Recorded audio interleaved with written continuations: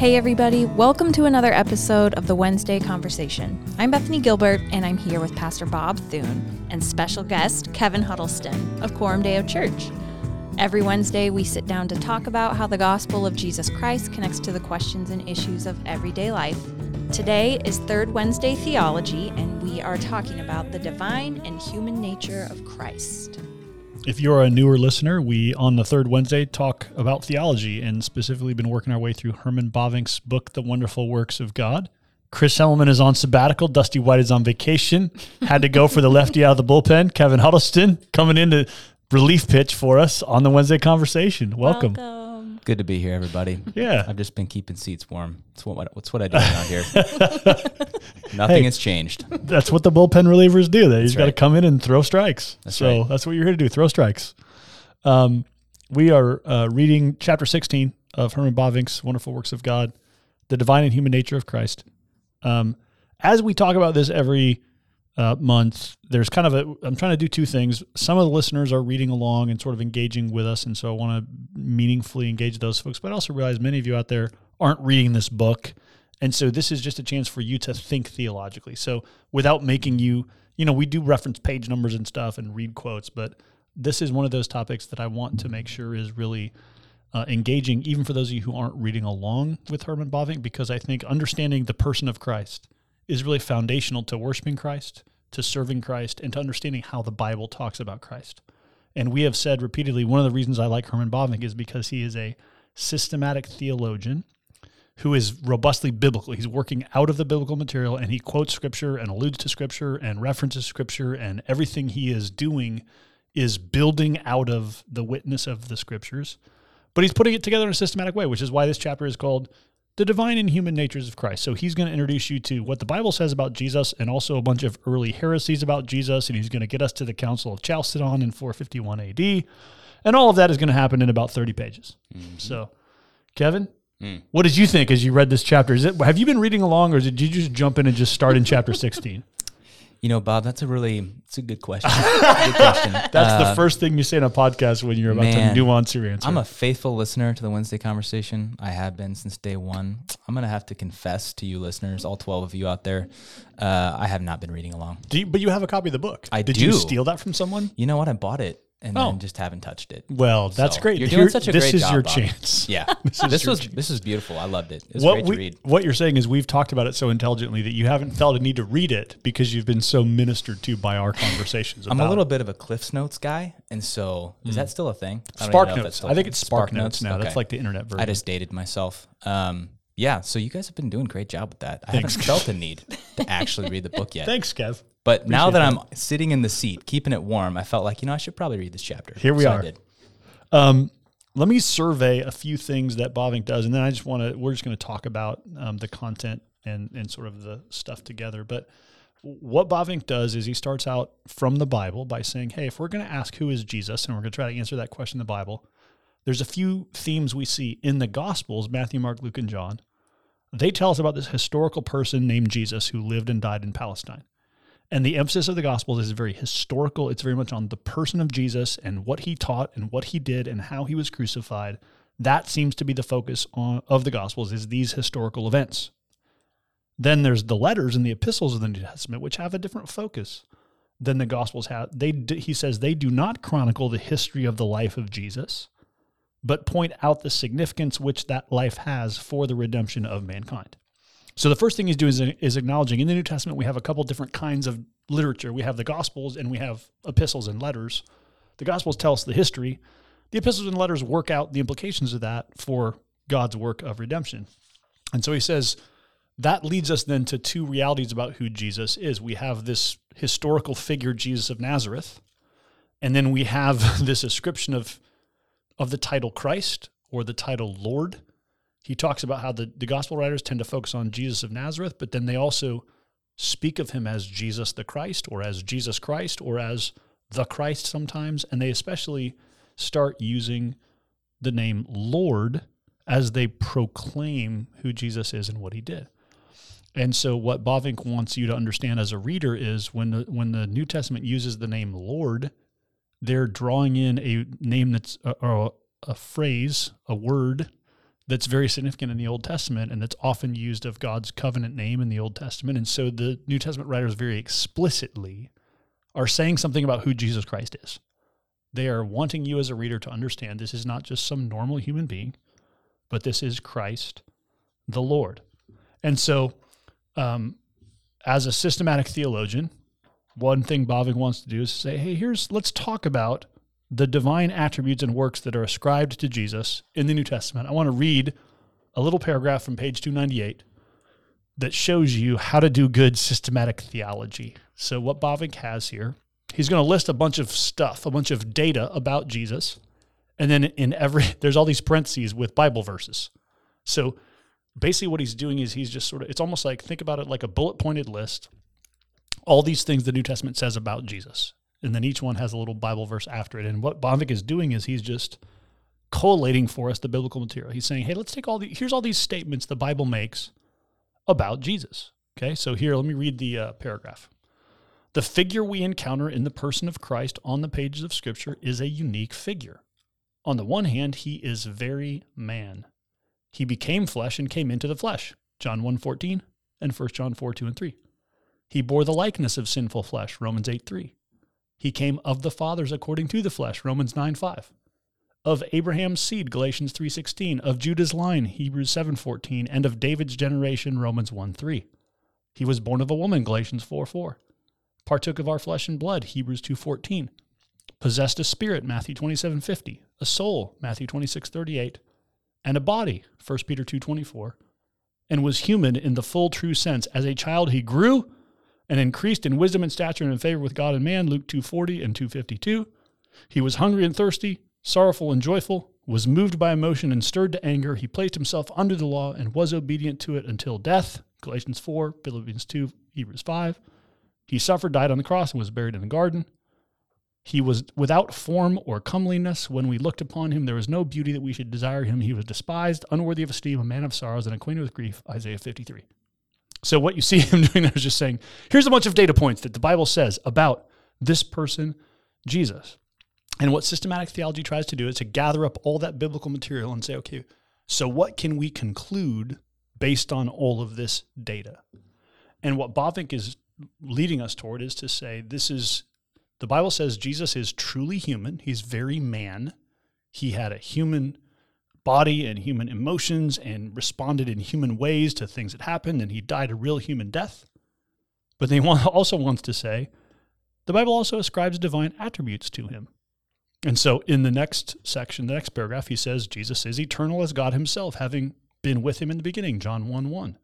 He is the Alpha and Omega, the first and the last, the beginning and the end, Revelation 22:13. He is omnipresent, so that though walking about on the face of the earth, he is simultaneous in the bosom of the Father, John 1:18 and 3:13.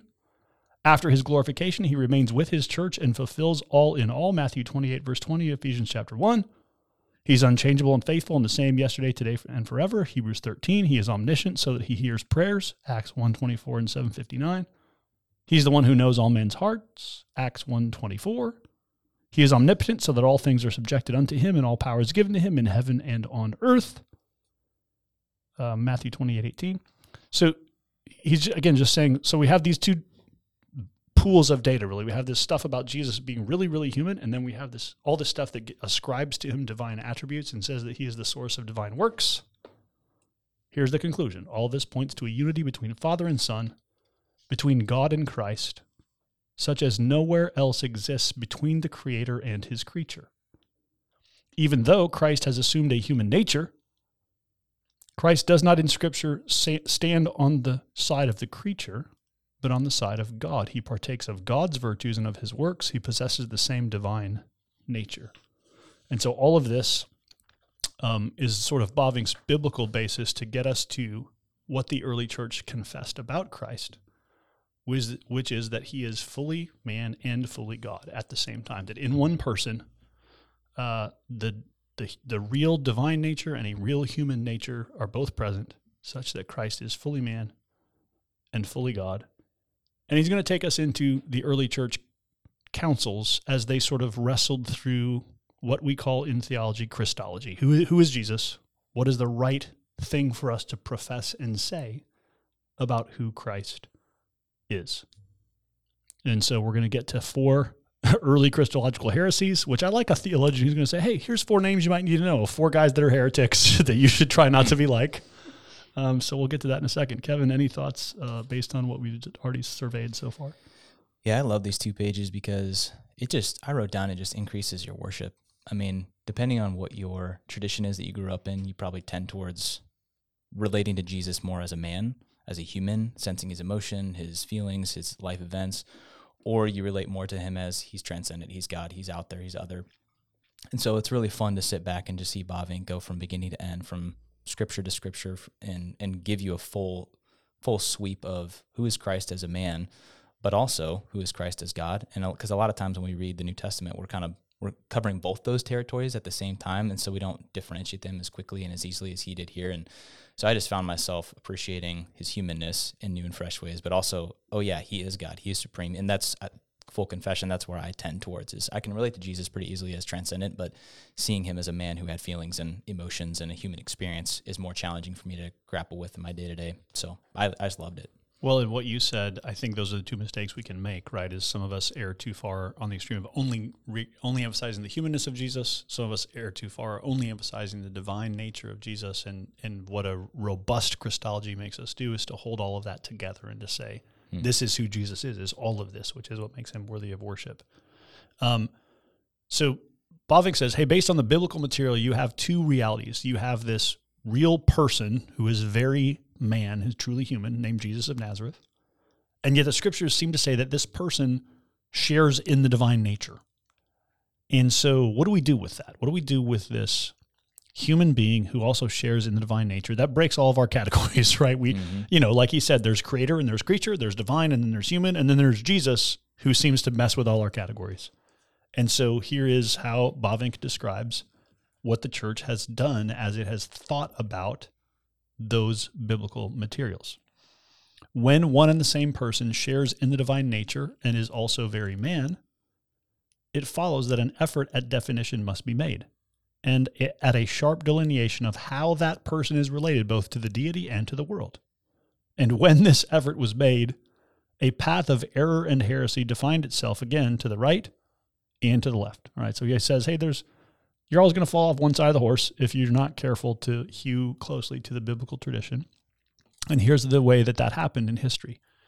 Early in the church, there was a heretic named Arius, condemned at the Council of Nicaea.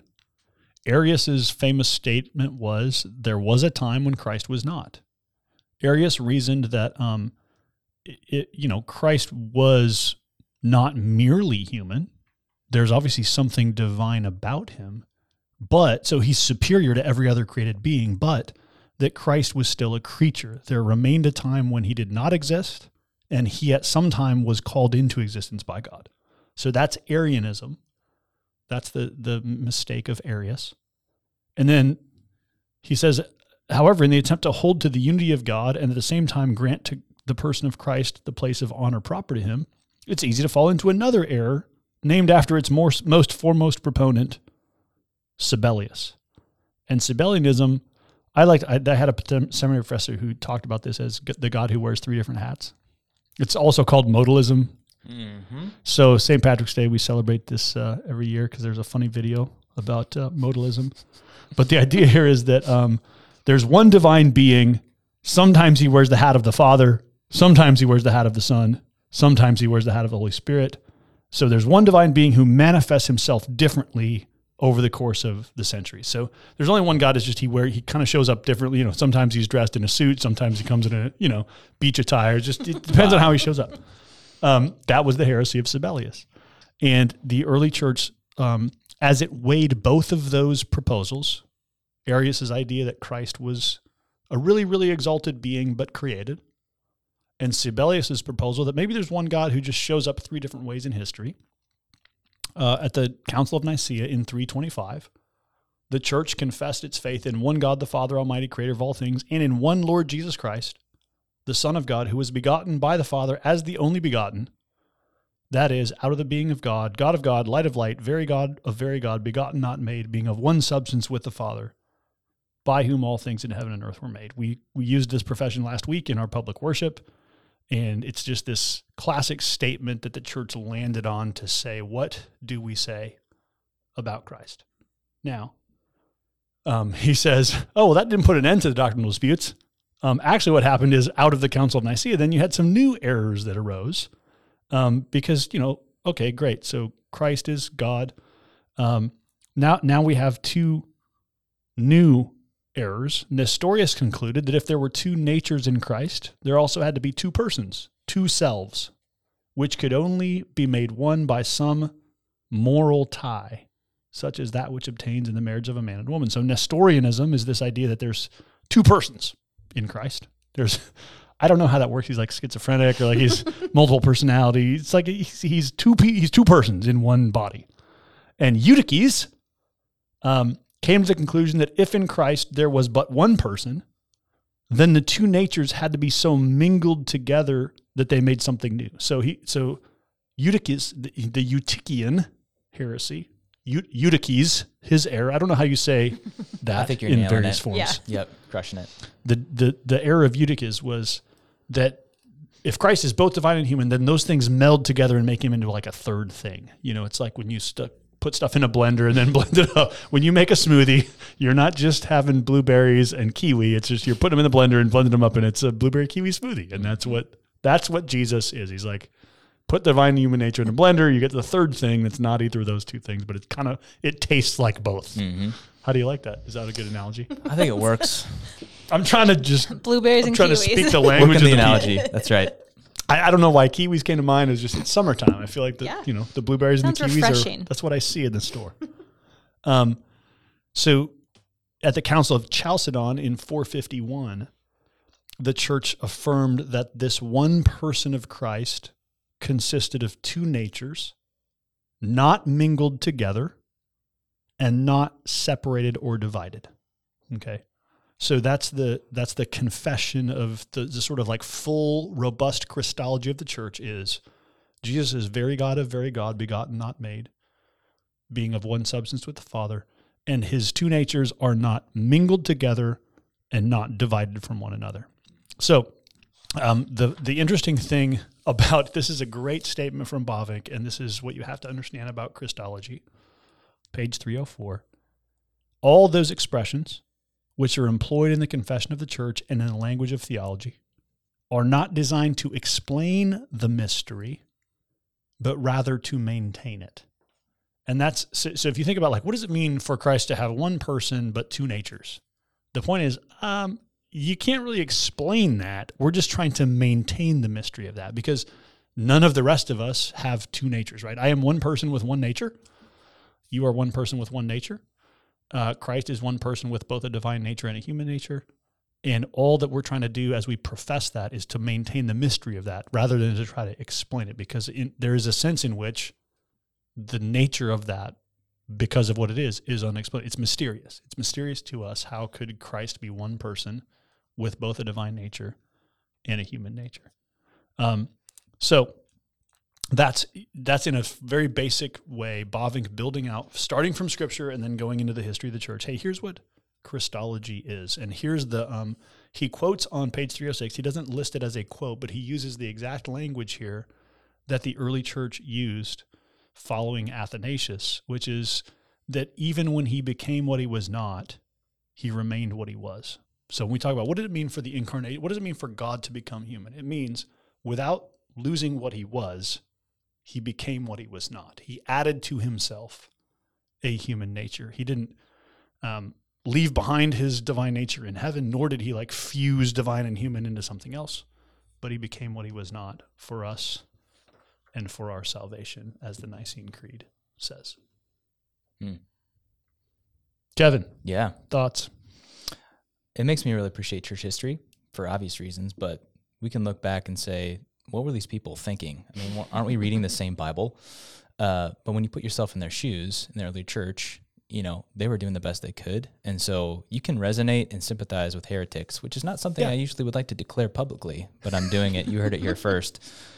These people are doing what they could. And so I say that because one man or woman with their Bible can come to some pretty strange conclusions, right? Yes. And so it makes you super thankful for the church, for brothers and sisters in the faith, and especially for these men and women who went before us to reason through these things. And I appreciate, I'll say this, I think the councils obviously give us creeds, which I'm incredibly thankful for, and yet I don't want to get ahead of us, but he points to, hey, is this equal on Scripture? Is this redefine Scripture? No, it actually just sheds light on what Scripture already says, and so it gives us a simple summary, because there's ways we can sit down with a modern-day Arian, Jehovah's Witness, and say, hey, we're reading the same Bible, but we're reaching different conclusions. Well, how do I know if what I'm bringing to the table is different than what you're bringing to the table? Well, the creeds help us have a sense of, here's what the historical Christian faith professes, and so let's look at that. That's not outside of Scripture per se. It's drawing on the Scriptures to give us the correct boundaries and guardrails to have a sound, reasoned, orthodox conversation about the nature of Christ. And so without these things, we're left to ourselves and our own devices in some ways, which we're finite, right? So you're saying Jehovah's Witnesses are modern-day Arians. What a great connection for the average person. That's why theology matters, is because these errors tend to repeat themselves. Mm-hmm. That's right. There's nothing new under the sun. Yeah. At the end of the chapter, Bavinck also wants to point out, and this is a helpful thing to notice, is that when we talk about Christ being one person with a divine nature and a human nature, he says, hey, anything about either of those natures can be predicated of the person. So so here's how he says it. One and the same person, two one and the same person, divine and human attributes and works, eternity and time, omnipresence and limitation, creative omnipotence and creaturely weakness are ascribed. So in other words, this is why when we talk about Jesus, it is equally appropriate to say, Jesus is the Word who existed with the Father before there was time. And also to say, Jesus was born of a Virgin Mary. Because though we're talking about his divinity and his humanity, we are talking about the one person, Jesus, who possesses both divinity and humanity. So the theologically correct and precise way to do this is not to say Jesus' human nature was born of Mary, but to say Jesus was born of Mary. And not to say Jesus' divine nature existed with the Father, but to say Jesus existed with the Father before there was time. So these two natures united in one person, when we speak of that person, it is appropriate to speak of, we can predicate things of either of those natures, and we're talking about the one person, Christ, in whom those two natures cohere without division and without confusion. The other way he says it on page 309 is, Christ in the unity of his person commands all the attributes and powers which are proper to both natures.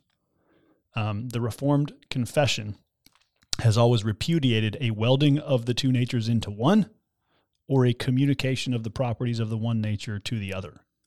It was such a view which resulted in a mingling and confusion of them, and therefore in the denial of the difference between God and man, creator and creature. So what he's saying is, Christ in the unity of his person commands all the powers of both. And so we think about a passage like Philippians 2, where it says, though he was in the form of God, he emptied himself. Some theologians have read that as, so he left behind his divinity, or he somehow left a piece of himself in heaven and came and limited himself on earth. The proper way to understand what Philippians 2 is saying is to say, when Christ was incarnate, he chose not to access aspects of his divinity, which he still retained property of, but chose not to use them. So, how do you explain the fact that Jesus says, hey, of that, no one knows except the Father, right? Of the day and the time, no one knows, not even I know. Well, I thought you were one with God. How do you not know that, right? The answer is because Jesus is limiting his accessing of the properties of his divine nature, but he doesn't fail to possess that nature, if that makes sense. So, Kevin, how do you feel like you did a good job sort of talking about the practicality of this? When we're thinking about, okay, this is, it's important to have a healthy Christology. How does this deepen us in our discipleship, in our worship of Christ? What good does it do us to know, okay, there's two natures in one person, and, Christ is both divine and human? So what? How does that, what difference does that make in sort of our living out of the faith? It's a good question. I was actually going to ask you that, Bob. So thanks for shooting that one my way. Because, awesome. Most of us are not going to sit at some church council in church history and try to determine the real nature of Jesus. Thankfully, others have done that. And so the reality is when we sit in our living room, I'm staring across the room at Bethany or you and saying, yeah, why does this actually matter? This does matter.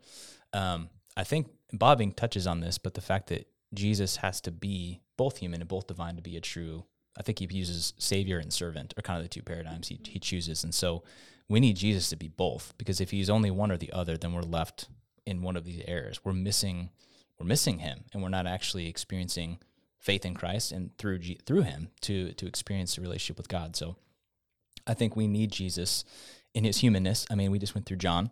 I can't tell you how many times I referenced John 11 after that sermon, because so many of us forget, though Jesus was divine, though he was Savior, he also was a person. God felt the things that you feel, that I feel. He felt everything that we feel in life under the sun. And so that helps me sense that, okay, God actually does know what I'm experiencing now. He knows my suffering. He knows my sorrows. He knows the ways that this earth and this world can be really confusing and disorienting. And he's a man acquainted with grief, right? So that helps me when I'm in the living room sitting across from someone who's experiencing a lot of hardship. I can actually say with confidence, God knows exactly what you're experiencing. Maybe not to the same degree, but we know that he walked this earth and lived a life, right? Back to what you started us with. Bavinck grounds us that Jesus actually had a life. He had a story. He had an upbringing. He had, all those things apply to him in the same way that they apply to us. So I think that's what brings Jesus eminent. It brings him closer to us as we walk with him, but it also increases our worship of him because he is the only God-man. There's no one else like him, so he's worthy of our worship. All the Reformed confessions, Kevin, point out what you just said, which is, unless Christ is both divine and human, he can't be our Savior, for the simple reason that if he's not truly human, he can't stand in our place. Mm-hmm. If he's sort of like kind of human but not like us, right? Mm-hmm. If he's very divine and he condescends down toward us, but he's not one of us, then he can't stand in our place and take our punishment for sin. However, if he's not divine, he can't actually conquer sin, right? And so the holding together of his divinity and his humanity is essential to what redemption is. And it is essential to our worship of Christ. I think actually that probably the mistake of our day, it was interesting because you said, your tendency is to see him more in his divinity. That's probably a good tendency. I think that the temptation more in our day, living in a very therapeutic age, is to want to sort of like overemphasize the humanity of Jesus and his identification with our sufferings, even sometimes in ways that are theologically suspect. Like, did Jesus feel transgenderism, or did he feel fallen sexual desires? I think the Bible doesn't really tell us much about that, but there are people who sort of take the humanity of Christ and apply it in ways that sort of make you go, that makes me a little nervous about how we're sort of thinking about the humanity of Christ in those kinds of struggles. But to your point, the statement of Hebrews that he can, that he has suffered in every way or been tempted in every way, yet without sin. And the statement of Isaiah that he's a man of sorrows, acquainted with grief. There is a realness to the human experience of Jesus that is identical with ours and yet different from ours, right? Mm-hmm. That he does not fall into sin and he does not give himself into temptation in the ways that we are prone to. And so all of the good, healthy theological confessions throughout history have pointed to the uniqueness of the reality of both the divinity and humanity of Jesus is essential to what it means for him to be our Redeemer. And actually what the two chapters coming after this in Bavinck he's going to talk about the humiliation of Christ and the exaltation of Christ, which is this biblical motif. Sometimes, it's back to that Philippians 2. He humbled himself to the point of death, therefore God has highly exalted him. So the biblical writers seem to speak in terms of the condescension of Christ to come low and take on humanity. So think about him stepping out of heaven and entering into time and space and history. And then also to emphasize the exaltation of Christ, him stepping back into taking our humanity with him into heaven. And as we think about where is history headed, part of what we're thinking about is the fact that Christ didn't just appear in history and then vanish. What he did is he assumed a human nature and then took that nature with him into heaven, which is the hope for us, is that we're not just sort of living here for a while and then who knows what's going to happen, but actually our very humanity is going to be completed and taken into the new heavens and the new earth in a way that the resurrection of Jesus sort of prefigures for us. And that's our hope in our humanity and in our suffering, is that this isn't all there is. This is not where the story ends. Yeah, that gets to... You're tapping on sanctification, whereas I think our statements before were highlighting, hey, the need for atonement, justification, for him to be fully man and fully God.